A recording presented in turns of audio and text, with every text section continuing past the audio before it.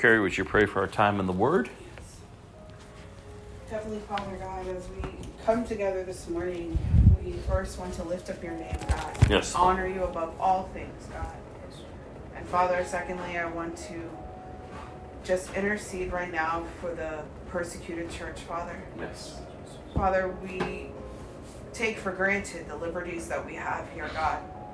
And Father, I just pray as those that are meeting in secret, those that are meeting under persecution, those that are literally facing death today because they have chosen to stand for you, God. Strengthen them, encourage them. May they never falter. May they never give in, God. And Father, I pray for the families of those, God, who will enter into your kingdom today. Father, who will enter into your presence because they chose to stand for you. Today they will give their lives. Yes. So Father, I pray that those around them would be encouraged by their death and that it would not be in vain and that many would come to know you through that today, God. In Jesus' name, amen. Amen.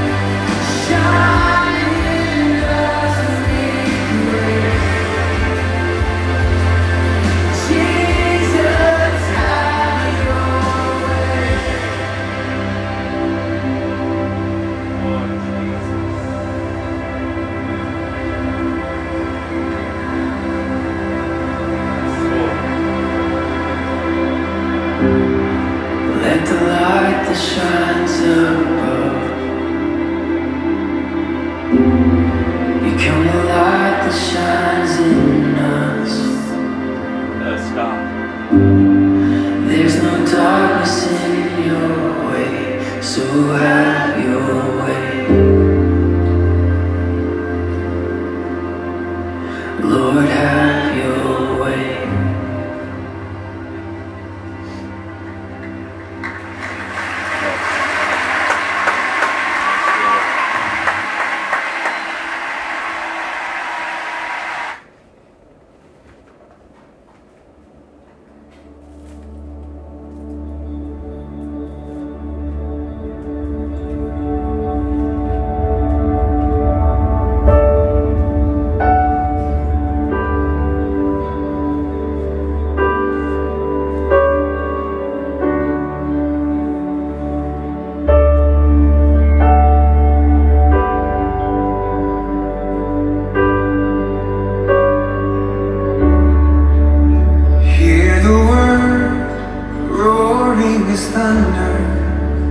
With a new future to tell, for the dry season is over. Yes. There is a cloud beginning to swell.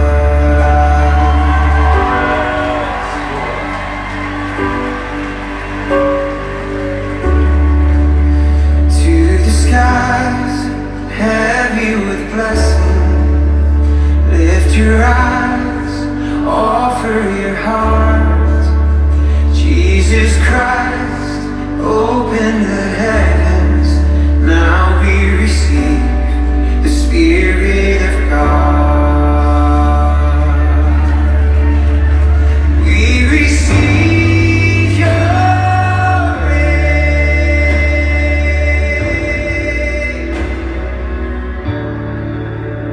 We receive your rain.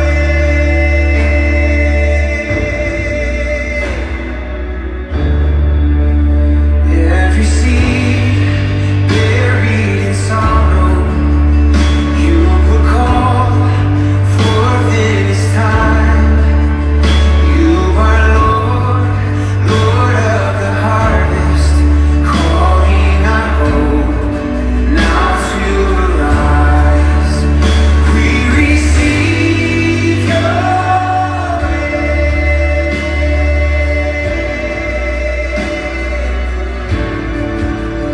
We receive your rain.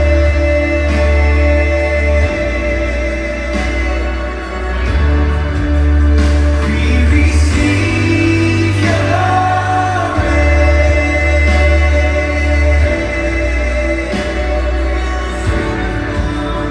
We receive your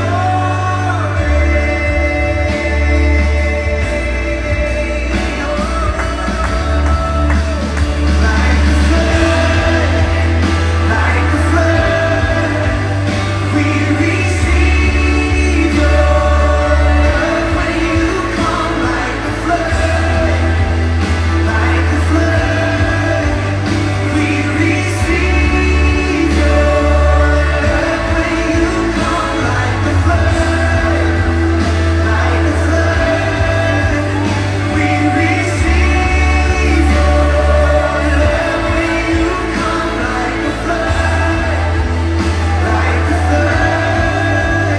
we receive your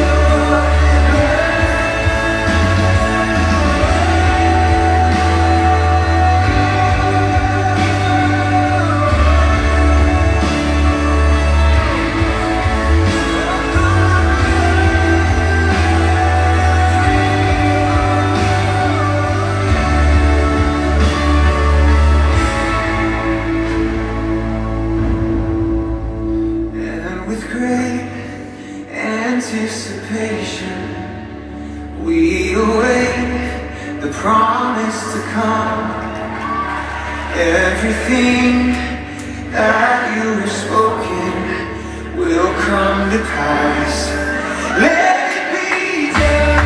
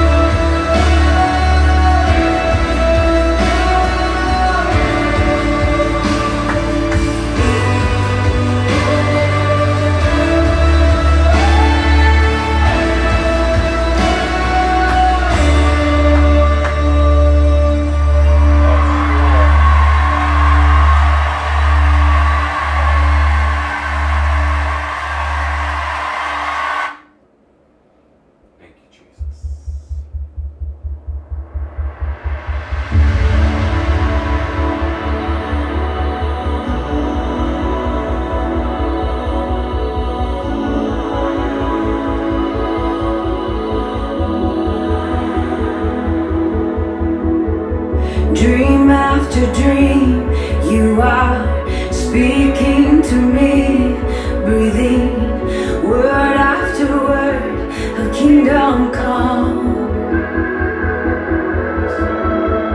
Here at your feet, I can see the unseen. Truly, one look at you and I'm undone. I run to the throne room. I run to the throne room, and I fall on my face with angels and saints, and all I can say is holy, holy, holy are you, God. My heart can't contain the weight of your name, and all I can say is holy, holy, holy are you. Grace upon grace, all my fear falls away. Only your perfect love for me remains. Oh, time after time, you stay close by my side, burning fire inside I can't contain. I run to the throne room. I run to the throne room, and I fall on my face with angels and saints, and all I can say is holy, holy, holy are you, God. My heart can't contain the weight of your name, and all I can say is holy, holy, holy are you.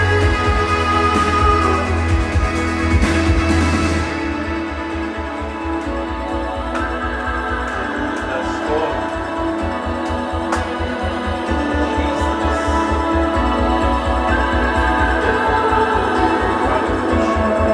I run to the throne room before you, the only one. I run to the throne room before you.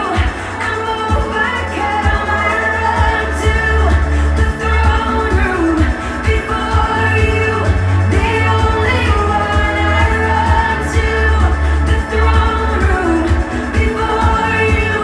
I'm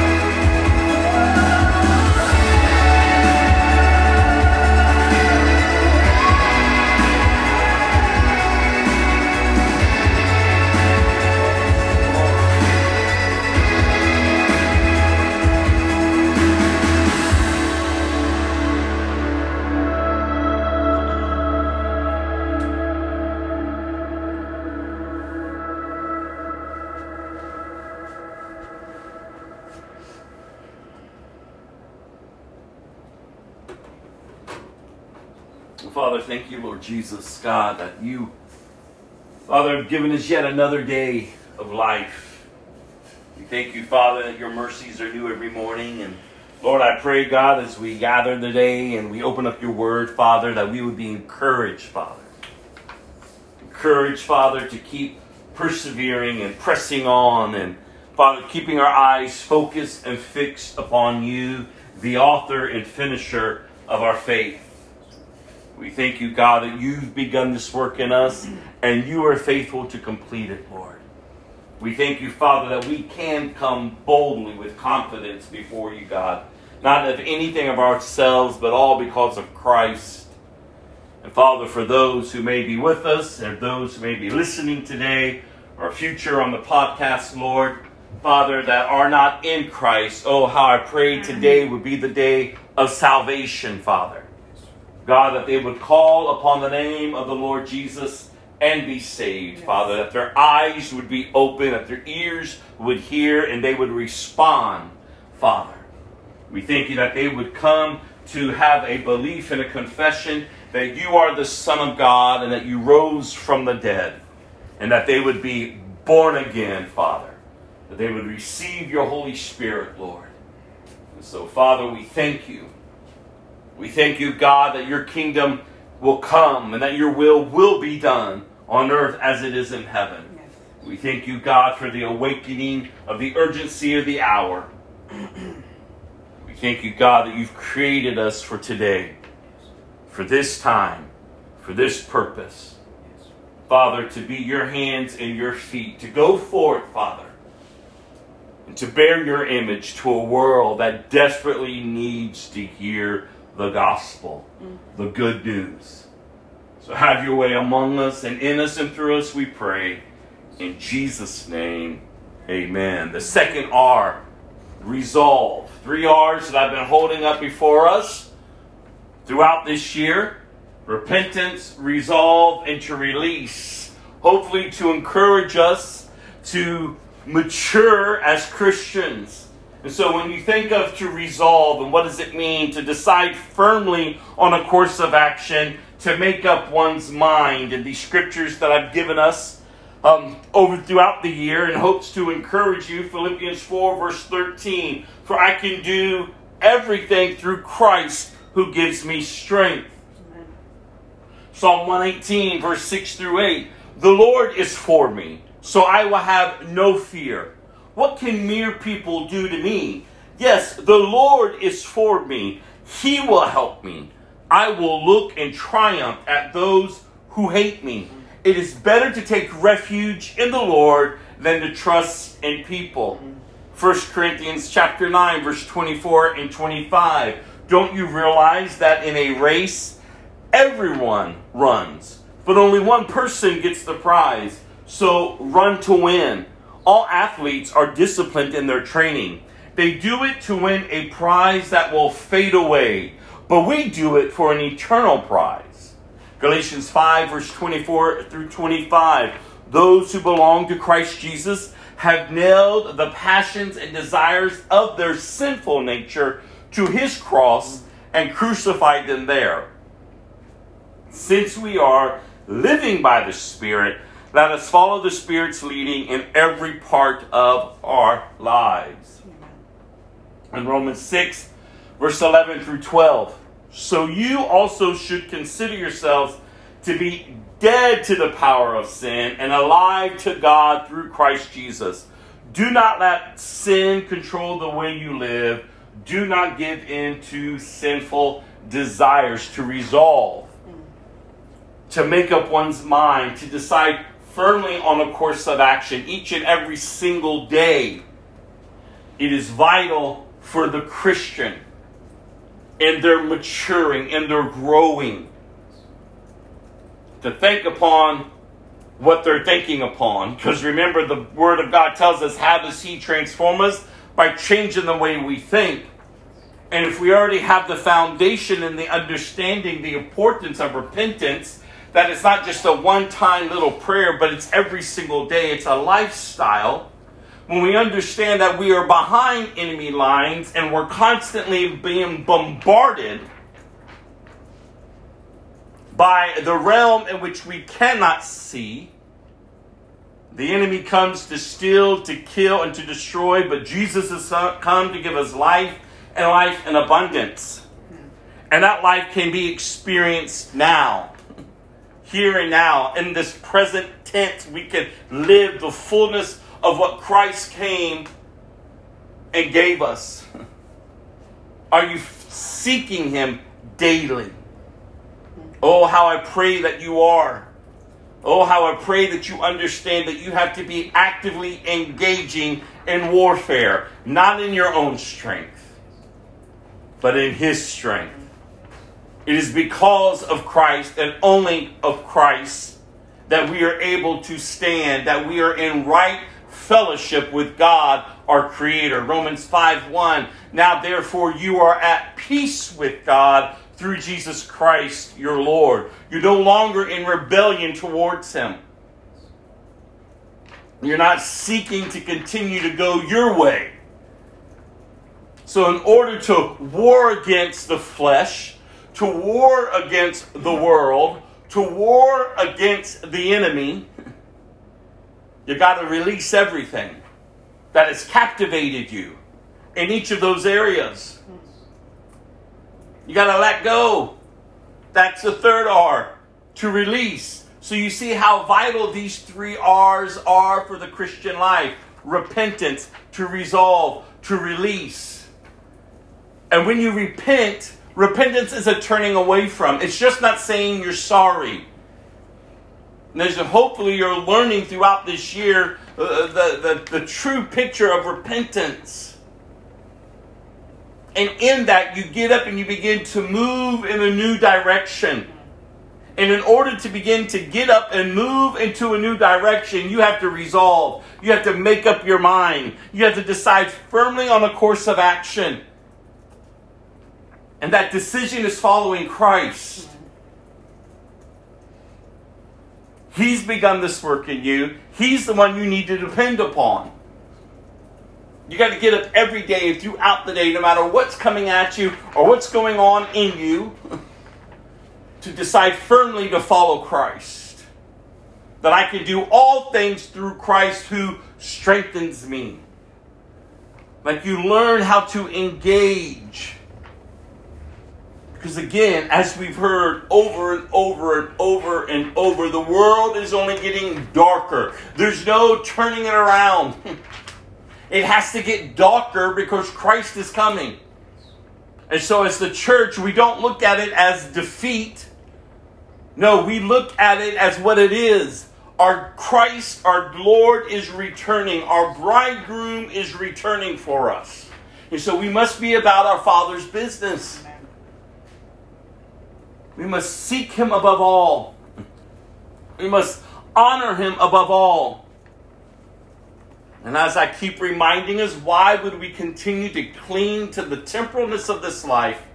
Why would we continue to stiff-arm God? Why would we continue in rebellion towards Him and then feel comfortable to slap His name on our lives as if we belong to Him? It makes no sense to be born again and still living over here, feasting off your vomit, remaining dirty. No, you've been born again. You have to understand the fullness of Christ and all that He has done for you. Like when you know Him, when you truly see Him for who He is, when you have been born again, the old never satisfies you. It shouldn't even be calling out to you. And if it does, you shouldn't be turning around to look at it. You should be running towards Him.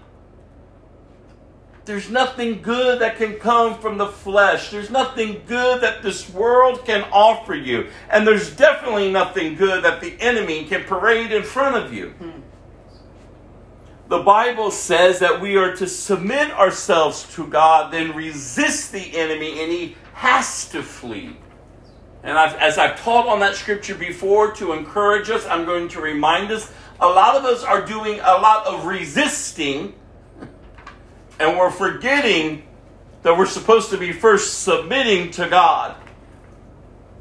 Full submission to God. To make up your mind. To live a life submitted to Christ. It's not a forced submission.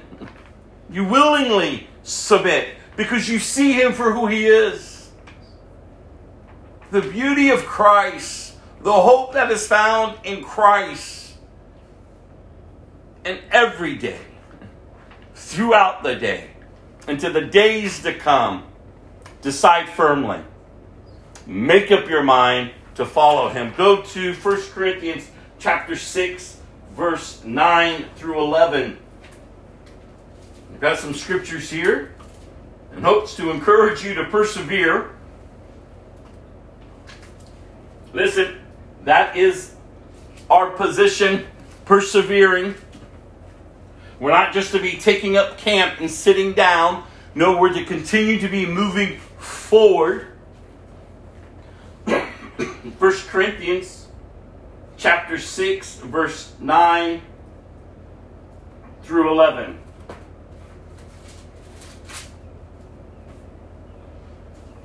Don't you realize that those who do wrong will not inherit the kingdom of God?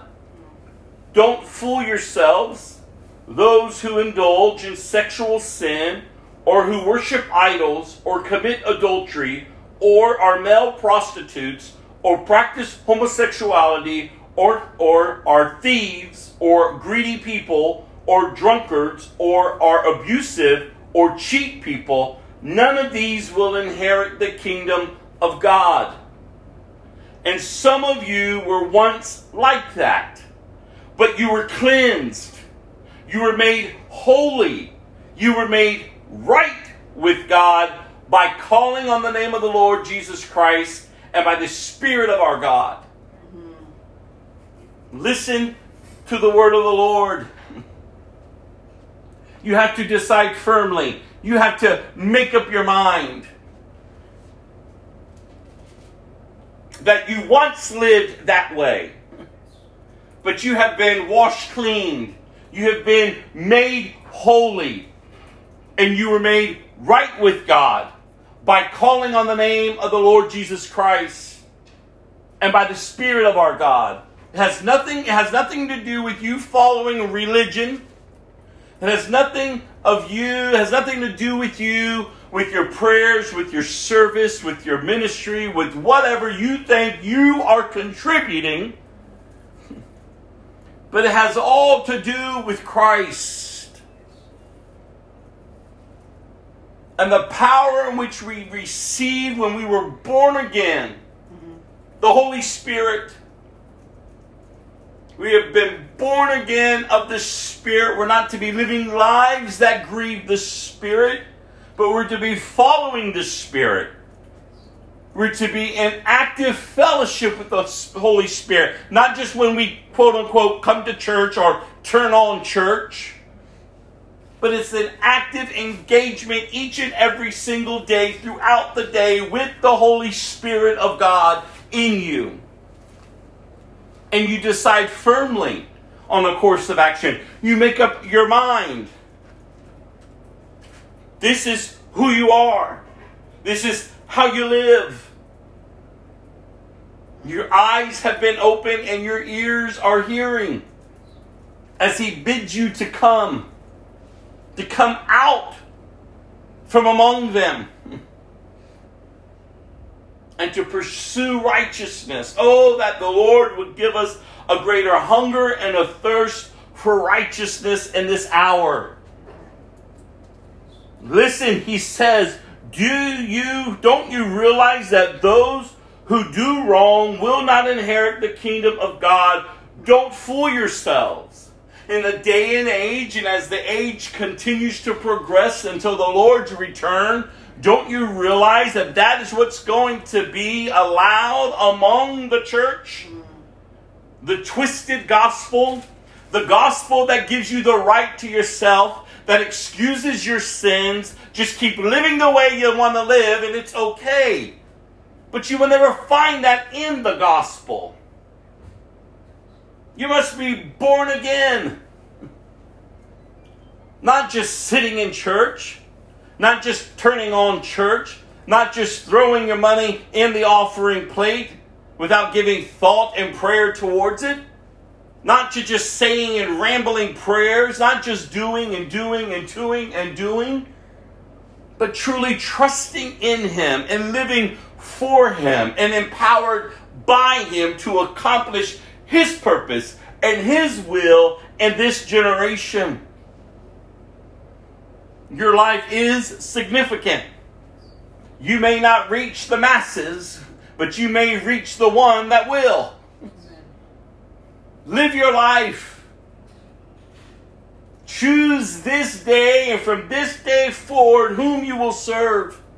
And don't fall prey to the lie of the enemy that distorts the gospel, perverts it, waters it down, and strips him of his power. The Bible is very clear.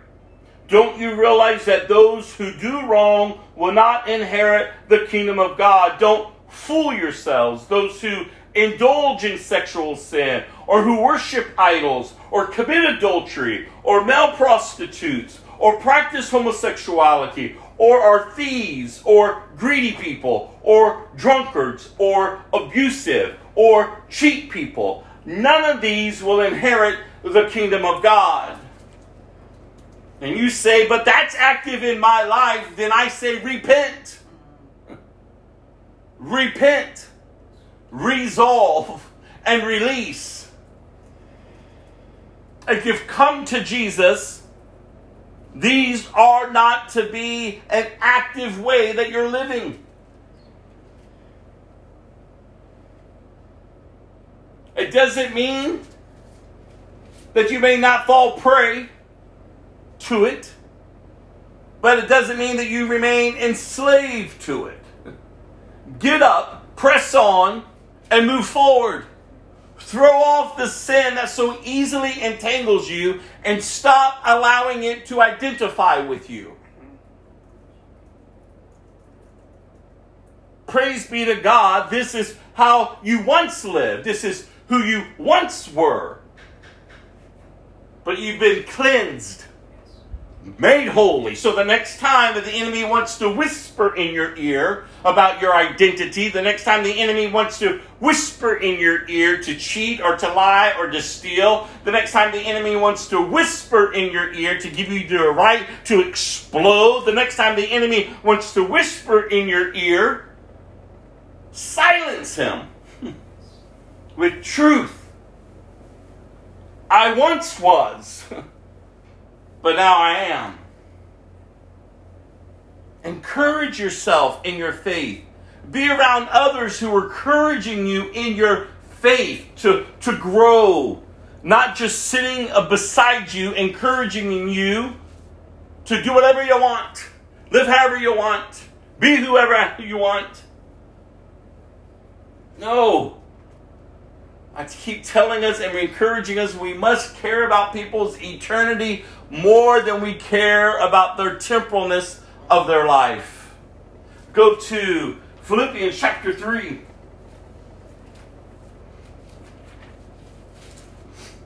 Philippians chapter 3, verse 12 through 21. Pressing on toward the goal.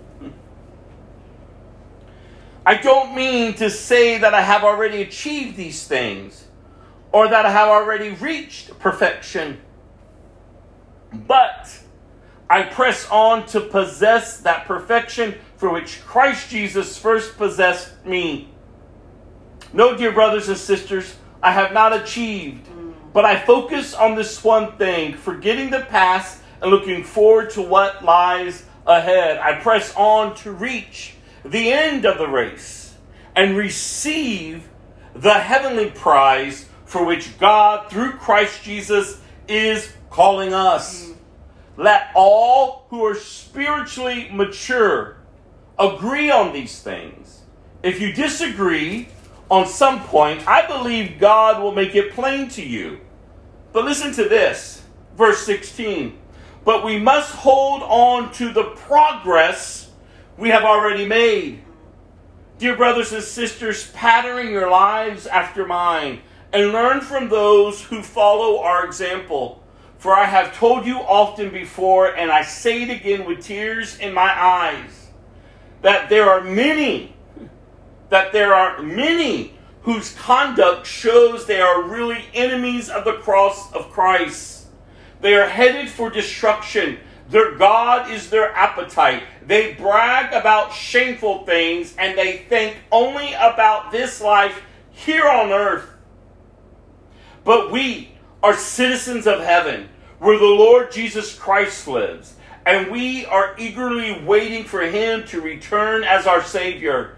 He will take our weak and mortal bodies and change them into glorious bodies like his own, using the same power with which he will bring everything under his control. I know God, the church should say amen. Pressing on. Realizing that we are not perfected on this side of heaven.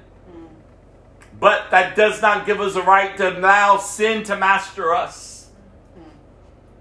We understand that yet though our perfection will be when we are with him finally, but until then we ought to be maturing, forgetting what is behind, and pressing on each and every single day, pressing on. I keep reminding us, 1 John tells us, I write to you so that you will not sin, but if you do, remember. And remember Christ.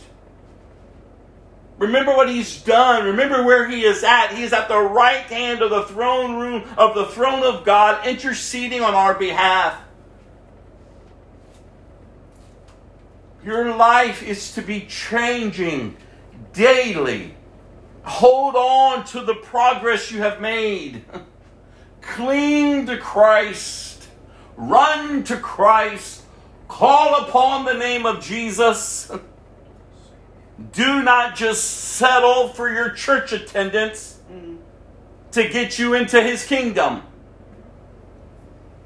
Do not settle that you said a little prayer at one point in your life to get you into his kingdom. Do not settle for the lies that the enemy has been running amok in the church with and think you're going to enter into his kingdom. It is his kingdom. It is all about him in his glory. He is holy, holy, holy. He is righteous and just. His love endures forever. And he's returning to gather up those who belong to him, and the others are going to experience his wrath, his judgment, because he's just. And oh, how I keep encouraging you. Stop trading his love for his wrath. Stop just living lives that are not reflecting Christ. Stop going along with the ways of the world. Stop celebrating rebellion in yourself and in others. And submit yourself to God. Humble yourself before him. Call upon him. Resolve, make up your mind to follow him. Jesus tells us, if you're going to follow me, you must deny yourself. You must pick up the cross and follow him. Amen. You cannot follow him if you're first not denying yourself and picking up the cross. And the cross is the way of death. You're dying to yourself, but you're being made alive each day and throughout the day in Christ.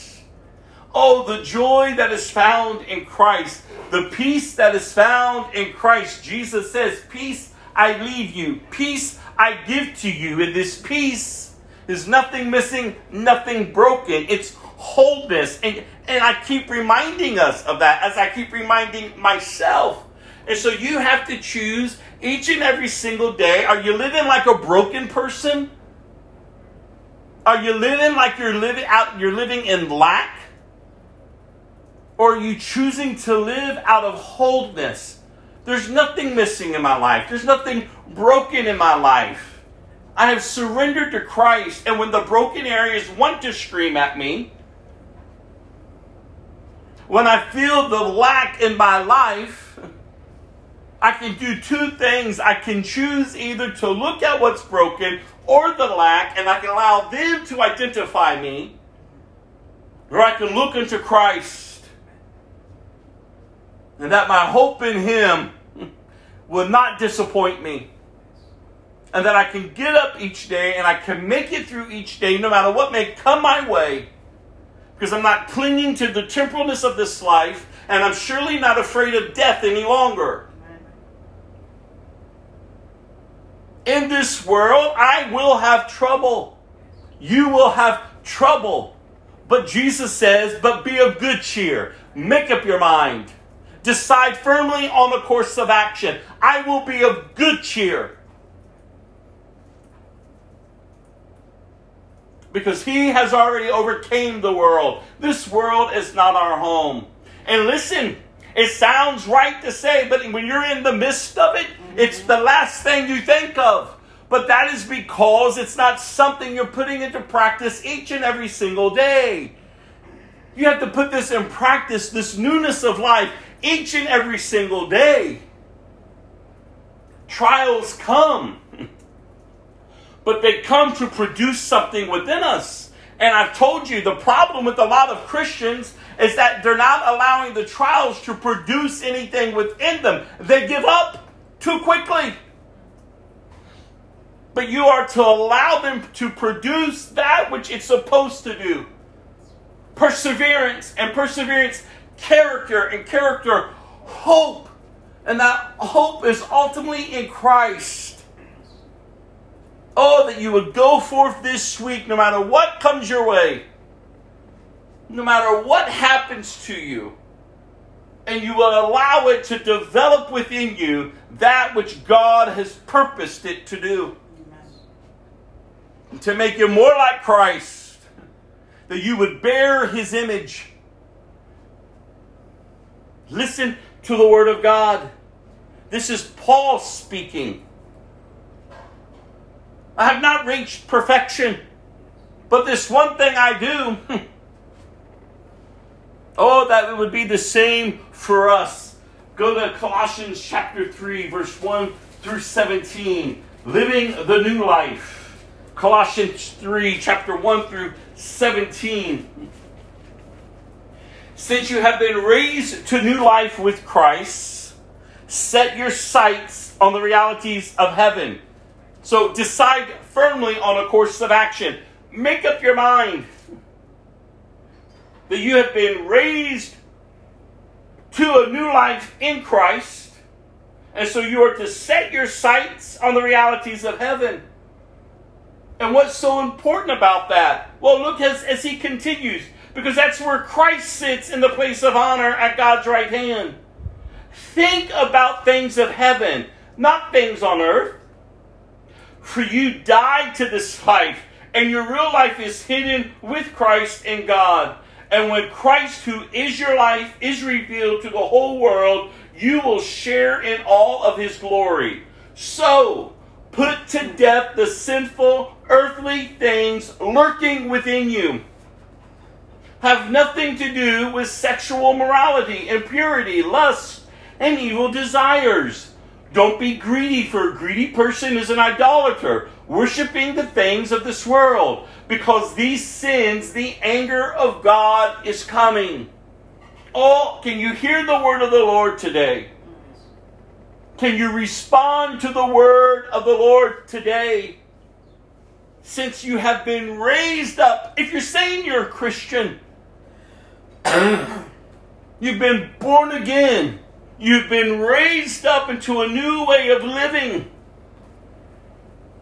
So you set your sights on the realities of heaven. That is where our Christ is. That is where our Lord is. That's where Jesus is at the right hand of the throne of God.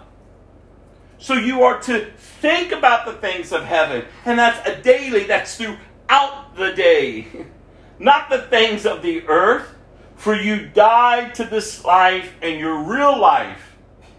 You died to this life, and your real life is hidden with Christ in God. And when Christ, who is your life, is revealed to the whole world, you will share in all of his glory. So with that knowledge, with that application, put to death the sinful earthly things lurking within you. As I said last week, and as I said many a times, Oh God, that you would live a transparent life, first before God and then before man, exposing the fruitless deeds of the darkness. Just because you've accepted Christ, just because you're growing in Christ does not mean that the flesh that is within you is not going to try to wreak havoc. Galatians tells us the flesh and the spirit, they war against each other. In fact, a while ago, we walked through Romans, and I talked to you about when Paul says, oh, what a wretched man that I am. I keep doing what I don't want to do. And then he says, but who will help me? And praise be to God. The answer is Jesus Christ. You don't have to live in torment. Put it to death. The sinful earthly things lurking within you. And how do you put it to death? Die to it. Get up. Press back against it. Use the word of God. Call upon the name of the Lord Jesus. Repent if need be, if you gave in to it. If you haven't gave in to it, it's just pressing in on you. Temptation is not the sin. Look for the way out. Because the Bible says he makes a way out of every temptation, no matter what that temptation is. So don't give yourself the right to sin that leads to death.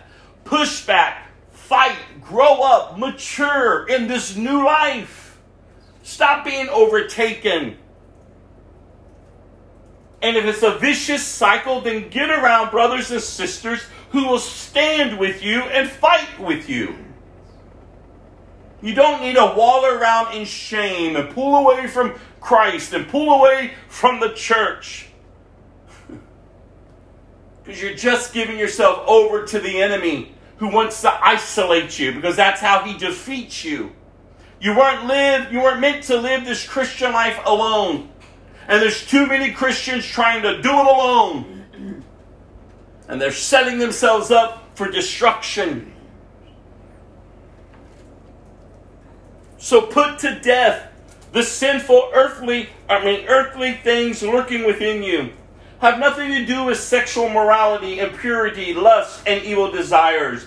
Don't be greedy, for a greedy person is an idolater, worshiping the things of this world. Because of these sins, the anger of God is coming. Oh, listen to verse 7. You used to do these things when your life was still part of this world.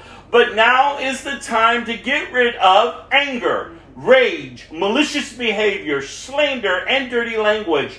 Don't lie to each other, for you have stripped off your old sinful nature and all of its wicked deeds. Put on your new nature and be renewed as you learn to know your Creator and become like Him. In this new life, it doesn't matter if you're a Jew or a Gentile, circumcised or uncircumcised, barbaric, uncivilized, slave or free. Christ is all that matters, and He lives in all of us. Amen. Oh, that you would resolve, that you would decide firmly on a course of action, that you would make up your mind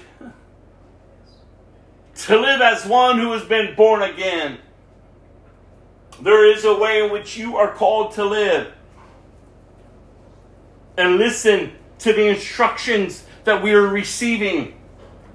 The Bible says He has given us everything we need to live a godly life. So what's your excuse? What on God's earth do you think that you're going to say to Him when sin has been mastering you? It ought not to be mastering you. Sin and death are defeated. Get up and live. Get up and live. Choose this day. You ought not to be a worker of iniquity, a worker of sin. You are to be a good and faithful worker. You ought to be growing and maturing, not continually backsliding, not continuing to allow sin to master you and to defeat you.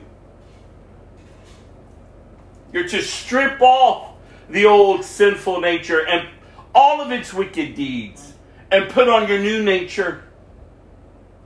Verse 12, since God chose you to be the holy people he loves, since God chose you, it has nothing to do with you. I keep telling you, you didn't wake up one morning and say, oh, today I'll follow Jesus. Oh, no, it has nothing to do with you.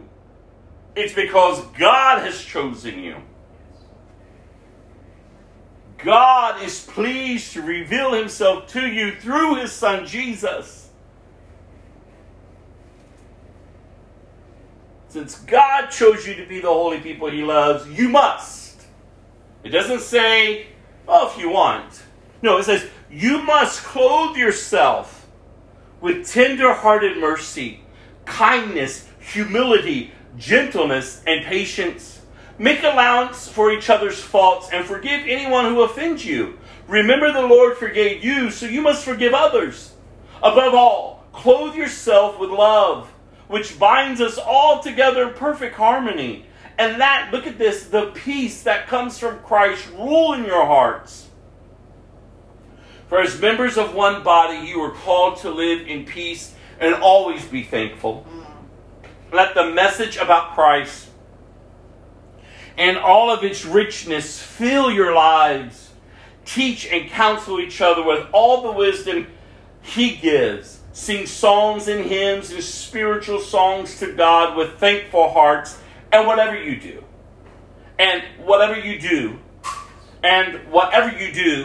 or say, do it as a representative of the Lord Jesus, giving thanks through him to God the Father.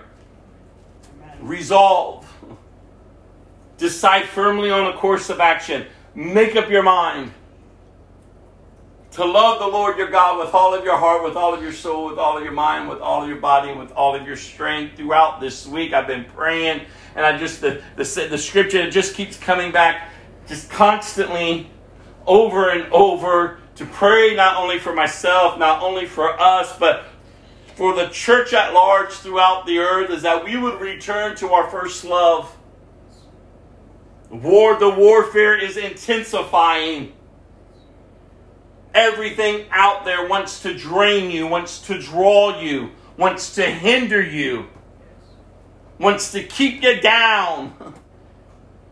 I pray that we would be renewed, that we would be revived, that he would breathe afresh upon us and ignite the love within us that we first once had for him, and that we would seek him above all, instead of seeking all the other stuff that's agitating us. We're getting caught up with too much of the temporalness of life. And we're to be swept up in life, in Christ, thinking upon Christ, speaking of Christ, living for Christ. It doesn't matter what happens in this world. This world is going the way it's going. But we are to stand with the assurance that we are to represent him. It doesn't mean that we don't engage. It doesn't mean that we don't go forth. But don't get caught up by their ways or distracted by all the chaos and confusion. No, you go forth and be the light. Speak truth. If you're a Christian, you have what they need to help them to look up to the one who is calling them to himself. This is how we're supposed to be living. Go to Titus chapter 1. Titus chapter 1. Verse 15 through 16. Everything is pure to those whose hearts are pure, but nothing is pure to those who are corrupt and unbelieving, because their minds and consciences are corrupted. Such people claim they know God, but they deny him by the way they live. They are detestable and disobedient, worthless for doing anything good. Listen to the word of the Lord. And oh, that you would be found among the pure.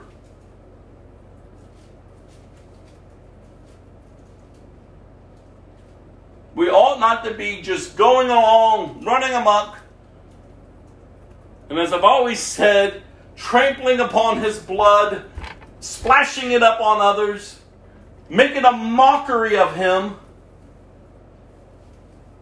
and somehow think we're living for him. It's time for the church to wake up and to realize we're under full assault from the enemy. I keep telling us, and I've told us for years, we can no longer do church as we did church. We must be the church, not do church. We must live as Christians. We must honor Christ.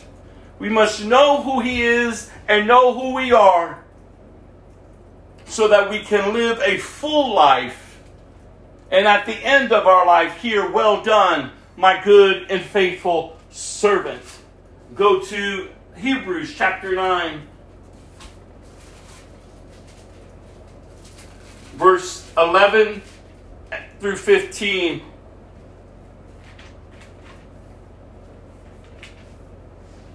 These scriptures encourage us to remember that Christ is the perfect sacrifice. Chapter 9 of Hebrews, verse 11. So Christ has now become the high priest over all the good things that have come. He has entered the greater, more perfect tabernacle in heaven, which was not made by human hands and is not part of this created world. With his own blood, not the blood of goats and calves, he entered the most holy place once for all time. And listen to this, oh God, hear this, and secured our redemption forever. Under the old system, the blood of goats and bulls and the ashes of the heifer could cleanse people's bodies from ceremonial impurity. Just think how much more the blood of Christ will purify our consciences from sinful deeds. Oh, that the church would hear that this morning. And not just hear it, but grasp it and understand how important it is. So let's listen again. Verse 14. Just think how much more the blood of Christ will purify our consciences from sinful deeds, so that we can worship the living God. For by the power of the eternal Spirit, Christ offered himself to God as a perfect sacrifice for our sins. That is why he is the one who mediates a new covenant between God and people, so that all who are called can receive the eternal inheritance God has promised them. For Christ died, oh God, listen, for Christ died to set them free from the penalty of their sins they had committed under the first covenant. God, do you understand freedom? Amen.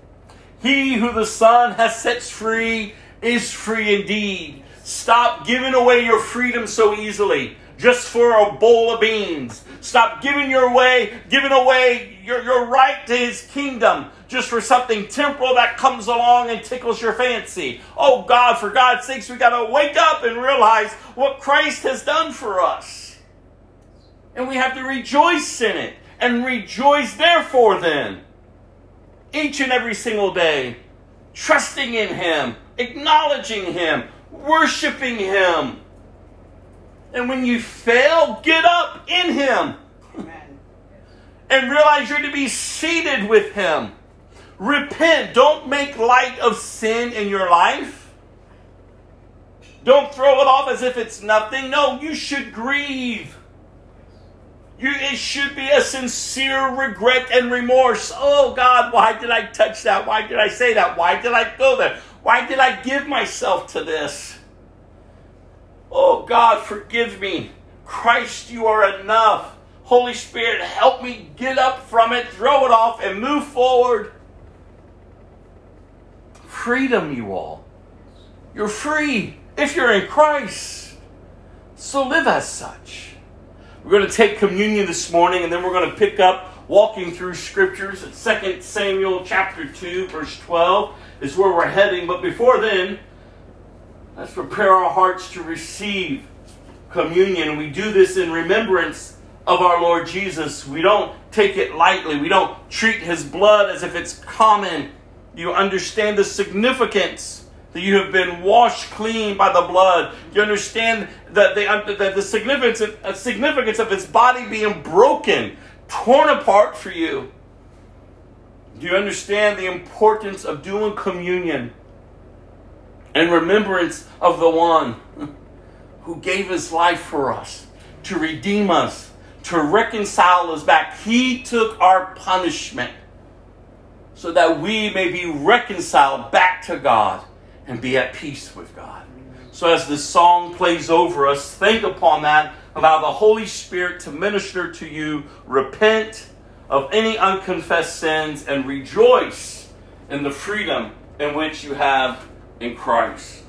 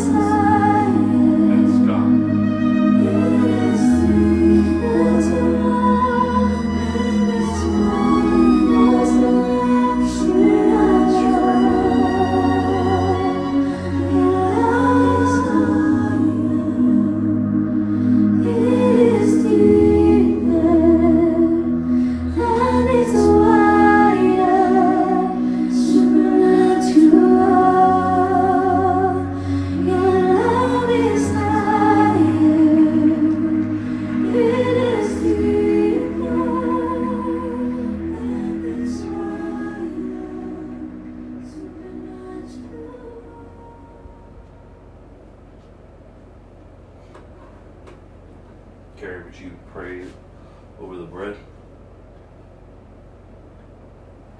Jesus, your body was broken for us. You gathered with your disciples and you broke your body and broke the bread as a symbol of your body, and you said, "This do in remembrance." They didn't understand then, but we understand now. That it was, we are to do this in remembrance of your sacrifice, to forgive our sins, to make a way to spend eternity with you, God. And we thank you for that in your name. Take the bread.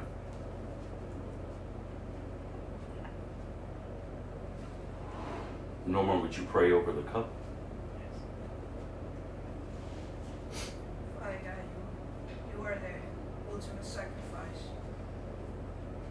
Father God, you paid the price for us, for our sin. Yes. Jesus, I thank you for your blood, Father, that you shed for us. Father God, we thank you that because of your sacrifice, Father, we are made clean because of you, Father. So Lord, we thank you for everything that you have done for us, Lord Jesus. We thank you, Father, that it's your blood wash away my sin. It's your blood, Father God, purify us, sanctify us. Lord, so we thank you for that. And I pray, Lord Jesus, that we will never take for granted your sacrifice for us, Father God, that we will never think that everything that we do is because we are worthy. We are worthy because of you, Father. Yes. Because what you have done for us to save us, to bring us, to reconcile back to the Father. And for that, Lord Jesus, we give you thank you and honor. In Jesus' name we pray. Amen. Take the cup.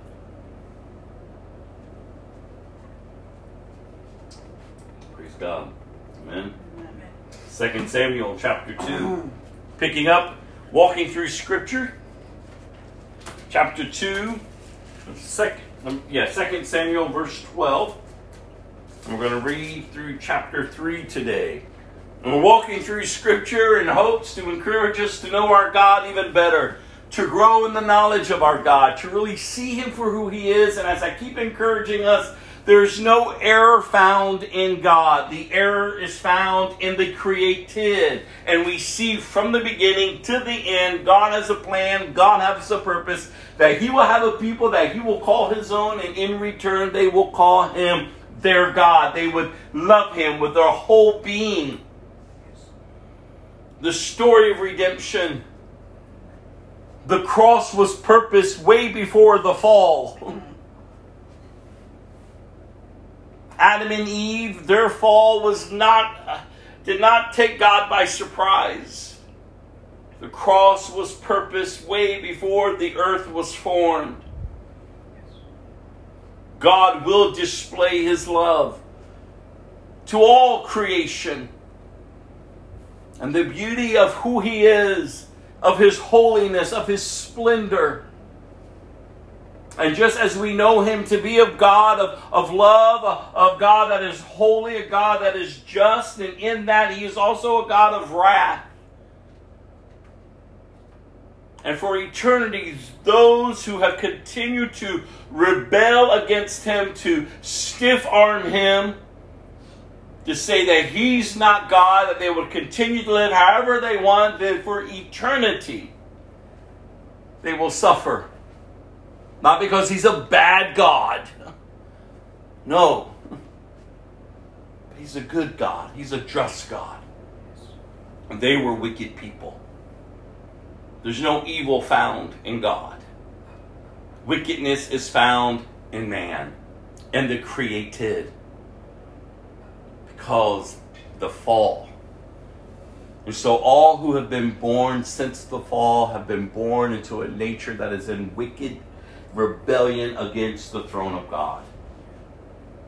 But God so loved the world that He gave His one and only Son, that whoever would believe in him shall not perish but have eternal life. So that is the good news.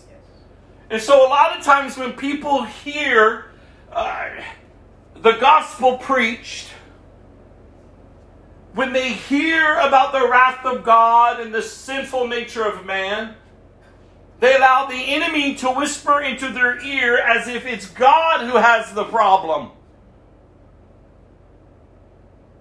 But God gave us the solution for the problem. God said in the beginning that there would be one that would come that would crush the head of the enemy. So stop listening to the enemy and begin to understand the fullness of God's love and the provision through Christ that reconciles you to God, your Creator, and for all eternity, in whom you would dwell with. To be at peace with God, you all. To know your God. To love your God. And so as we open up Scripture, let's begin to seek Him through Scripture. I've encouraged us, the Old Testament is vital because it lays the understanding and the foundation of God's plan. And for the Messiah, Jesus, our Lord, to come forth from the line of King David. All of this is not by chance. It is purposed. And so be encouraged as you're reading through the Old Testament, and definitely as you're reading through the New Testament, and as you're looking forward to the day of His return. So 2 Samuel, it's all about King David and setting his throne up that ultimately would be handed over to Christ Jesus. And that throne, that kingdom, will never end. So verse 12 is where we're picking up. One day Abner led Ishbosheth's troops from Mahanaim and Gibeon to Gibeon.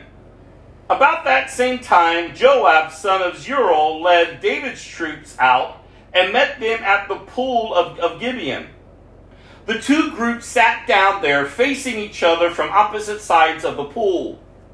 Then Abner suggested to Joab, "Let's have a few of our warriors fight hand to hand here in front of us." "All right," Joab agreed. So 12 men were chosen to fight from each side, 12 men of Benjamin representing Ishbosheth, son of Saul, and 12 representing David. Each one grabbed his opponent by the hair and thrust his sword into the side so that all of them died.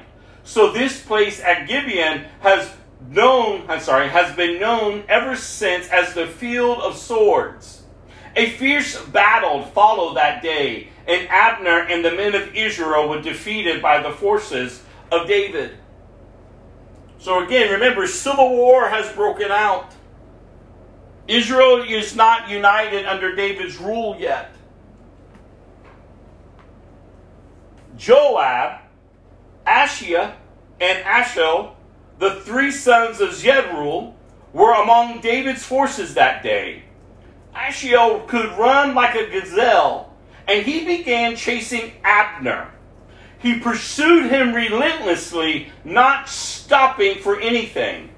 When Abner looked back and saw him coming, he called out, "Is that you, Ashiel?" "Yes, it is," he replied. "Go fight someone else," Abner warned. "Take on one of the younger men and strip him of his weapons." Oh, but Ashiel kept running on chasing Abner. Again, Abner shouted to him, "Get away from here. I don't want to kill you. How could I ever face your brother Joab again?" Oh, but Ashiel refused to turn back. So Abner thrust the butt end of his spear through Ashiel's stomach, and the spear came out through his back. He stumbled to the ground and died there. And everyone who came by that spot stopped and stood still when they saw Ashiel lying there. When Joab and Abishai found out what happened, they set out after Abner. The sun was just going down as they arrived at the hill of Ammah near Gibeon. Abner's troops from the tribe of Benjamin regrouped there at the top of the hill to take a stand. Abner shouted down to Joab, "Must we always be killing each other? Don't you realize that bitterness is the only result? When will you call off your men from chasing their Israelite brothers?" Then Joab said, "God only knows what would happen if you hadn't spoken, for we would have chased you all night if necessary." So Joab blew the ram's horn, and his men stopped chasing the troops of Israel. All that night, Abner and his men retreated through the Jordan Valley. They crossed the Jordan River, traveling all through the morning, and didn't stop until they arrived at Mahanaim. Meanwhile, Joab and his men also returned home. When Joab counted his casualties, he discovered that only 19 men were missing in addition to Ashiel. But 360 of Abner's men had been killed, all from the tribe of Benjamin. Joab and his men took Ashiel's body to Bethlehem and buried him there in his father's tomb. Then they traveled all night and reached Hebron by daybreak. That was the beginning of a long war between those who were loyal to Saul and those loyal to David. As time passed, David became stronger and stronger, while Saul's dynasty became weaker and weaker.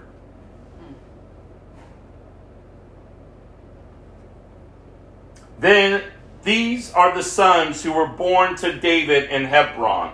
So from verse 3 down, you're going to see all those sons. I'm not even going to butcher their names or their mother's names. These sons were born to David in Hebron.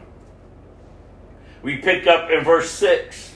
As the war between the house of Saul and the house of David went on, Abner became a powerful leader among those loyal to Saul. One day, Ishbosheth, Saul's son, accused Abner of sleeping with one of his father's concubines, a woman named Rishpah, son of Ai. Abner was furious, and some Judean dog. "Am I some Judean dog to be kicked around like this?" he shouted. "After all I have done for your father, Saul, and his family and friends, by not handing you over to David, is this my reward? That you find fault with me about this woman? May God strike me and even kill me if I don't do anything. If I don't do everything I can to help David get what the Lord has promised him.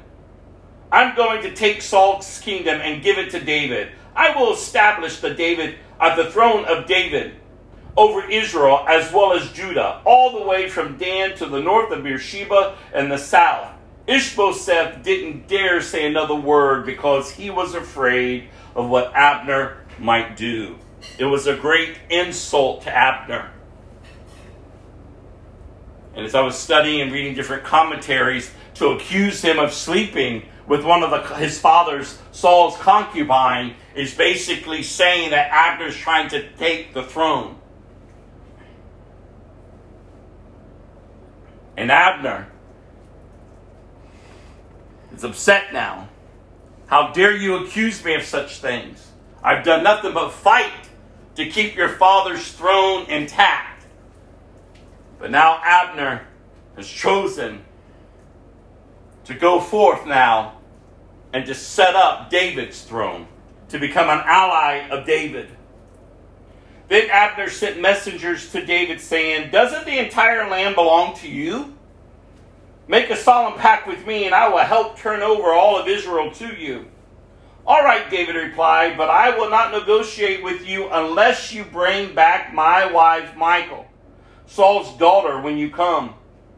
David then sent his messenger to Ishbosheth, Saul's son, "Give me back my wife Michal, for I brought her with the lives of 100 Philistines." So Ishbosheth took Michal away from her husband Palti, son of Laish. Palti followed along behind her as far as Bahurim, weeping as he went. Then Abner told him, "Go back home." So Palti returned. Meanwhile, Abner had consulted with the elders of Israel. For some time now, he told them, "You have wanted to make David your king. Now is the time. For the Lord has said, I have chosen David to save my people Israel from the hands of the Philistines and all of their other enemies." Abner also spoke with the men of Benjamin. Then he went to Hebron to tell David that all the people of Israel and Benjamin had agreed to support him. When Abner and the 20 of his men came to Hebron, David entertained them with a great feast. Then Abner said to David, "Let me go and call an assembly of all Israel to support my lord the king. They will make a covenant with you to make you their king, and you will rule over everything your heart desires." So David sent Abner safely along his way. But just as David had sent Abner away in safety, Joab, some of David's troops, returned from a raid, bringing much plunder with them. When Joab arrived, he was told that Abner had just been there visiting the king and had been sent away in safety. Joab rushed to the king and demanded, "What have you done? What do you mean by letting Abner get away? You know perfectly well that he came to spy on you and find out everything you're doing." Joab then left David and sent messengers to catch up with Abner, asking him to return. They found him at the well of Sirah and brought him back, though David knew nothing about it. When Abner arrived back at Hebron, Joab took him aside at the gateway as if to speak with him privately. But when he stabbed Abner in the stomach and killed him in revenge for killing, then he stabbed Abner in the stomach and killed him in revenge for killing his brother Ashiel. When David heard about it, he declared, "I vow by the Lord that I and my kingdom are forever innocent of this crime against Abner, son of Ner. Joab and his family are the guilty ones. May the family of Joab be cursed in every generation with a man who has open sores or leprosy, or who walks on crutches, or dies by the sword, or begs for food." So Joab and his brother Abishai killed Abner because Abner had killed their brother Ashiel at the battle of Gibeon. Then David said to Joab and all those who were with him, "Tear your clothes and put on burlap. Mourn for Abner." And King David himself walked behind the procession to the grave. They buried Abner in Hebron, and the king and all the people wept at his gravesite. Then the king sang this funeral song for Abner. "Should Abner have died as fools die? Your hands were not bound, your feet were not chained. No, you were murdered, the victim of a wicked plot." All the people wept again for Abner. David had refused to eat anything on the day of the funeral, and now everyone begged him to eat. But David had made a vow saying, "May God strike me and even kill me if I eat anything before sundown." This pleased the people very much. In fact, everything the king did pleased them. So everyone in Judah and all of Israel understood that David was not responsible for Abner's murder. Then David said to his officials, "Don't you realize that a great commander has fallen today in Israel? And even though I am the anointed king, these two sons of Zeruiah, Joab and Asbiel, are too strong for me to control. So may the Lord repay these evil men for their evil deeds." Wow. Everything is being positioned. David's throne is being established. We're seeing choices and decisions that others are making that ultimately come and bring forth their downfall. When wisdom is not used, nothing good can come from it. But David, we see wisdom being applied. He's not reckless right now in his choices, although he will become reckless. But right now we see him humbled. Right now we see God working in the midst of all the chaos and confusion, establishing that which he has purposed. Oh, that you can trust your God and know your God, that he will bring about what he has purposed. Go to John chapter 13, verse 1 through 30. John chapter 13.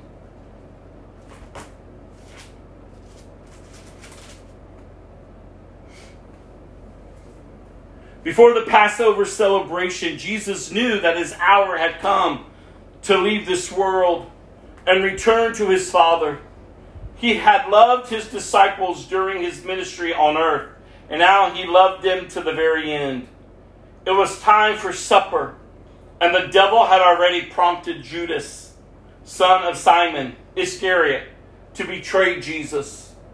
Jesus knew that the Father had given him authority over everything, and that he had come from God and would return to God. Don't miss out the importance of those scriptures. It was time for supper. Look at this, how everything is laid out here. Jesus knew the hour is at hand. It was time for supper, and the devil had already prompted Judas. Nothing is out of the control of God. He knows all, he sees all, he's purposed all. Jesus knew that the Father had given him authority over everything, and that he had come from God and would return to God. So with this understanding, with this knowledge, with everything purposed, it was the hour. It was the time. So Jesus got up from the table, took off his robe, wrapped a towel around his waist, and poured water into the basin. Then he began to wash the disciples' feet, drying them with the towel he had around him. When Jesus came to Simon Peter, Peter said to him, "Lord, are you going to wash my feet?" And Jesus replied, "You don't understand now what I am doing, but someday you will." "No," Peter protested, "you will never ever wash my feet." And Jesus replied, "Unless I wash you, you won't belong to me." Simon Peter exclaimed, "Then wash my hands and my head as well, Lord, not just my feet." And Jesus replied, "A person who has bathed all over does not need to wash except for the feet to be entirely clean.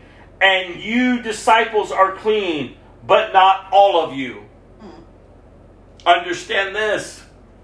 Jesus knew from the beginning, all along, who Judas was. He knows the hearts of men. He knows those who belong to him and those who are just hanging around him. And ultimately the one who would betray him.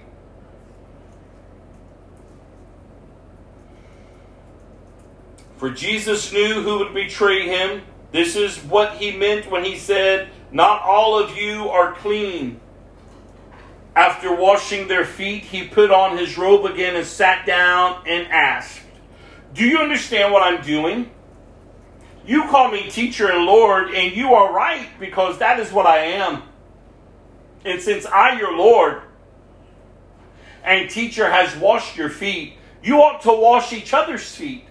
I have given you an example to follow. Do as I have done to you. I tell you the truth, slaves are not greater than their master, nor is the messenger more important than the one who sends the message. Now that you know these things, God will bless you for doing them. I'm not saying these things to all of you. I know the ones I have chosen, but this fulfills the scripture that says, the one who eats my food has turned against me.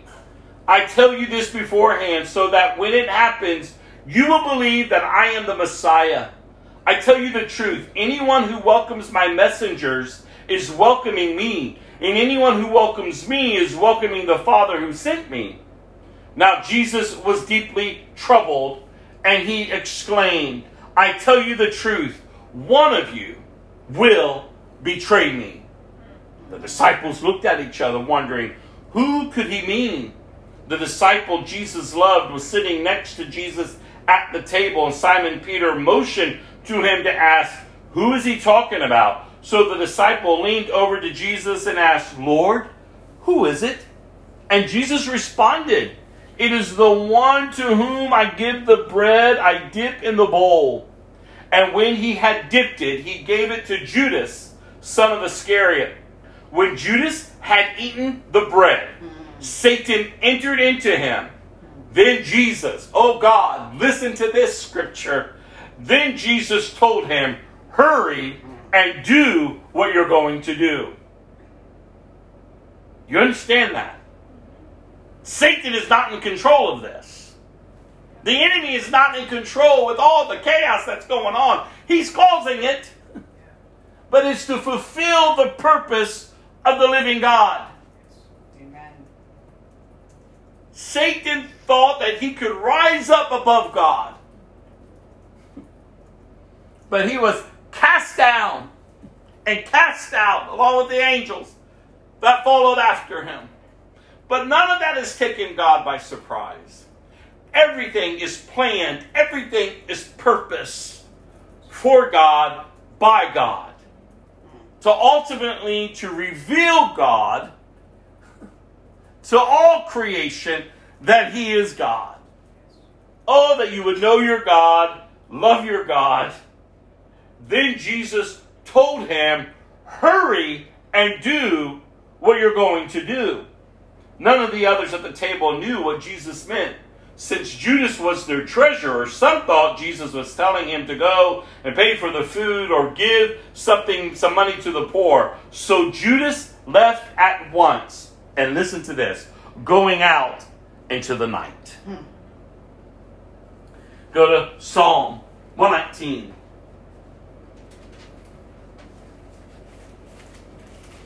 Psalm 119. The longest psalm. Verses 1 through 16. Again, that we would know our God. That we would trust in our God. That we would worship our God. That you would find joy in your walk with the Lord. That you would have a desire to mature as a Christian. To live as a disciple. To follow Jesus. To trust in Jesus. To obey Jesus.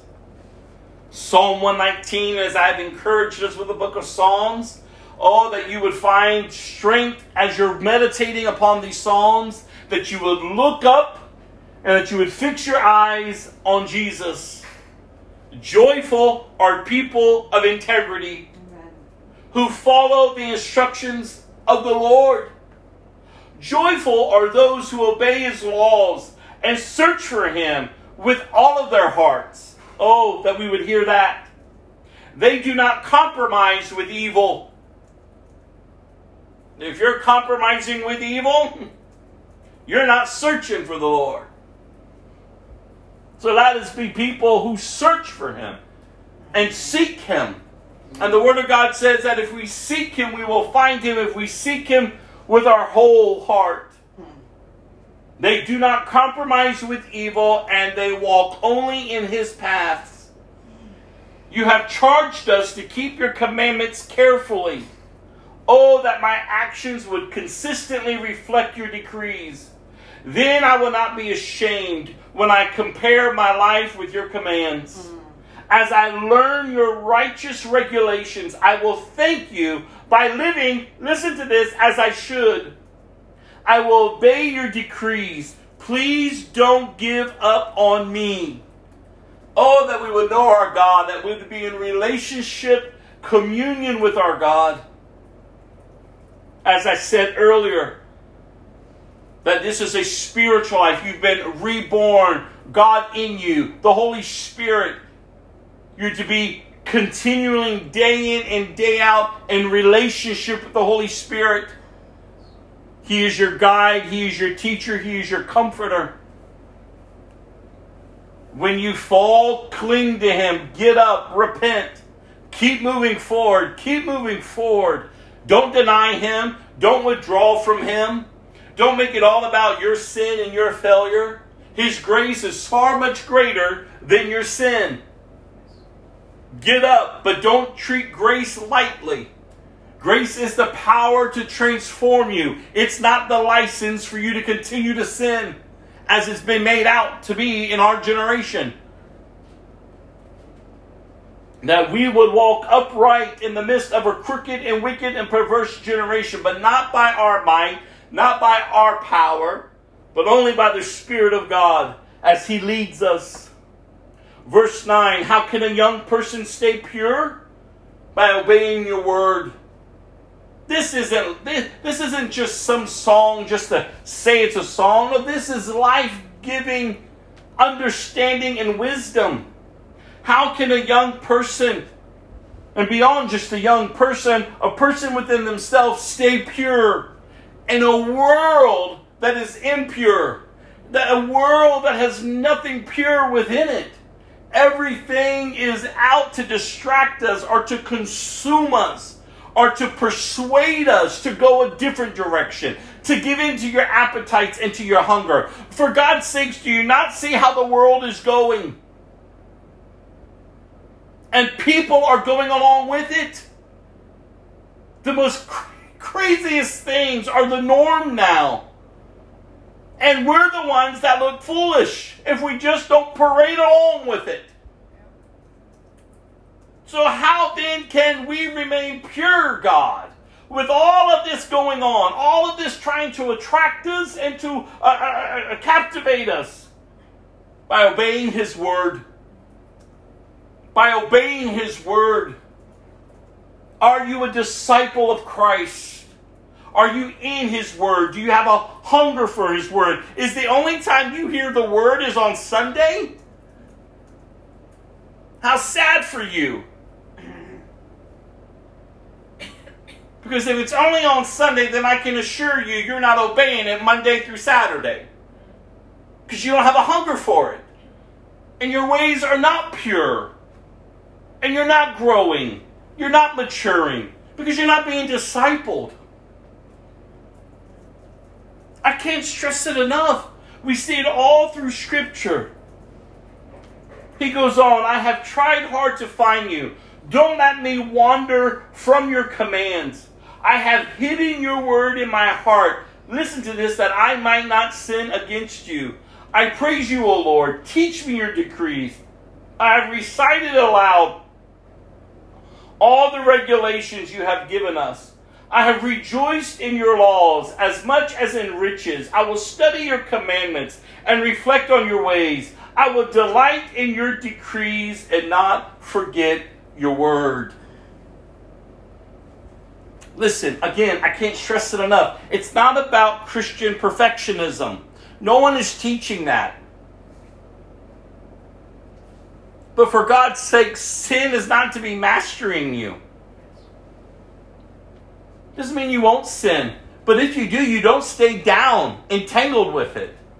Where's the message that we find all through Scripture of the hope and the freedom that is found in Christ? He is our deliverer. And oh, that we would treasure His word. Oh, that we would treasure His presence. Oh, that we would know what it is to worship the living God. Oh, that we would know that we have been given the right to come before Him. That we have been engrafted into His family. That we have the right to call Him Abba, to call Him Daddy. To know that we are sealed until the day of redemption because of the Holy Spirit. And the freedom that comes from this relationship that we didn't look for, but that He chose us.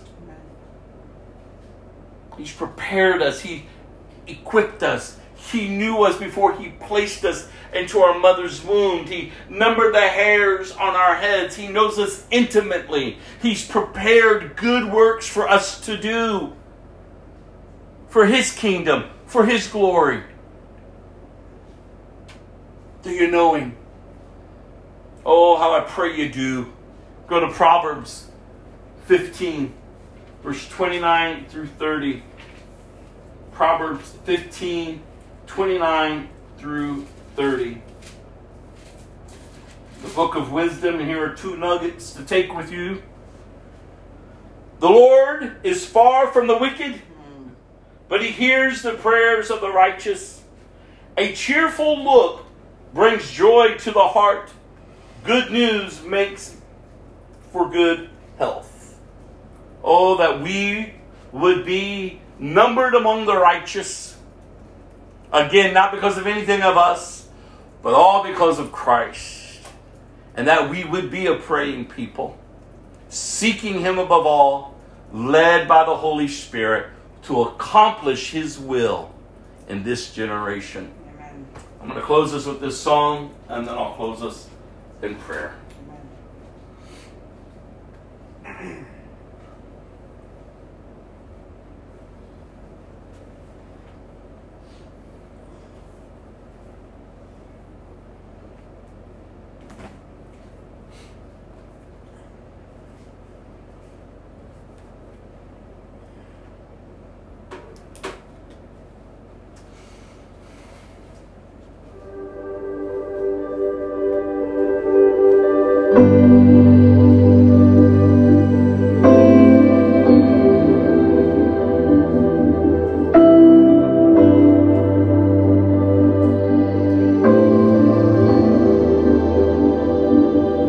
This is my worship, this is my offering. In every moment, I withhold nothing. I'm learning to trust you, even when I can't see it. And even in suffering, I have to believe it.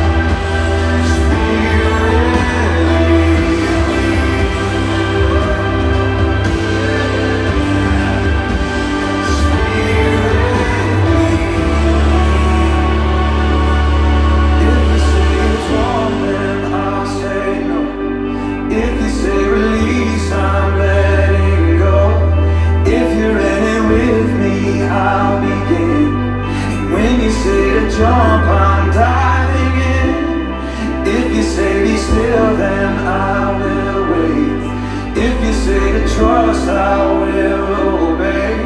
You're the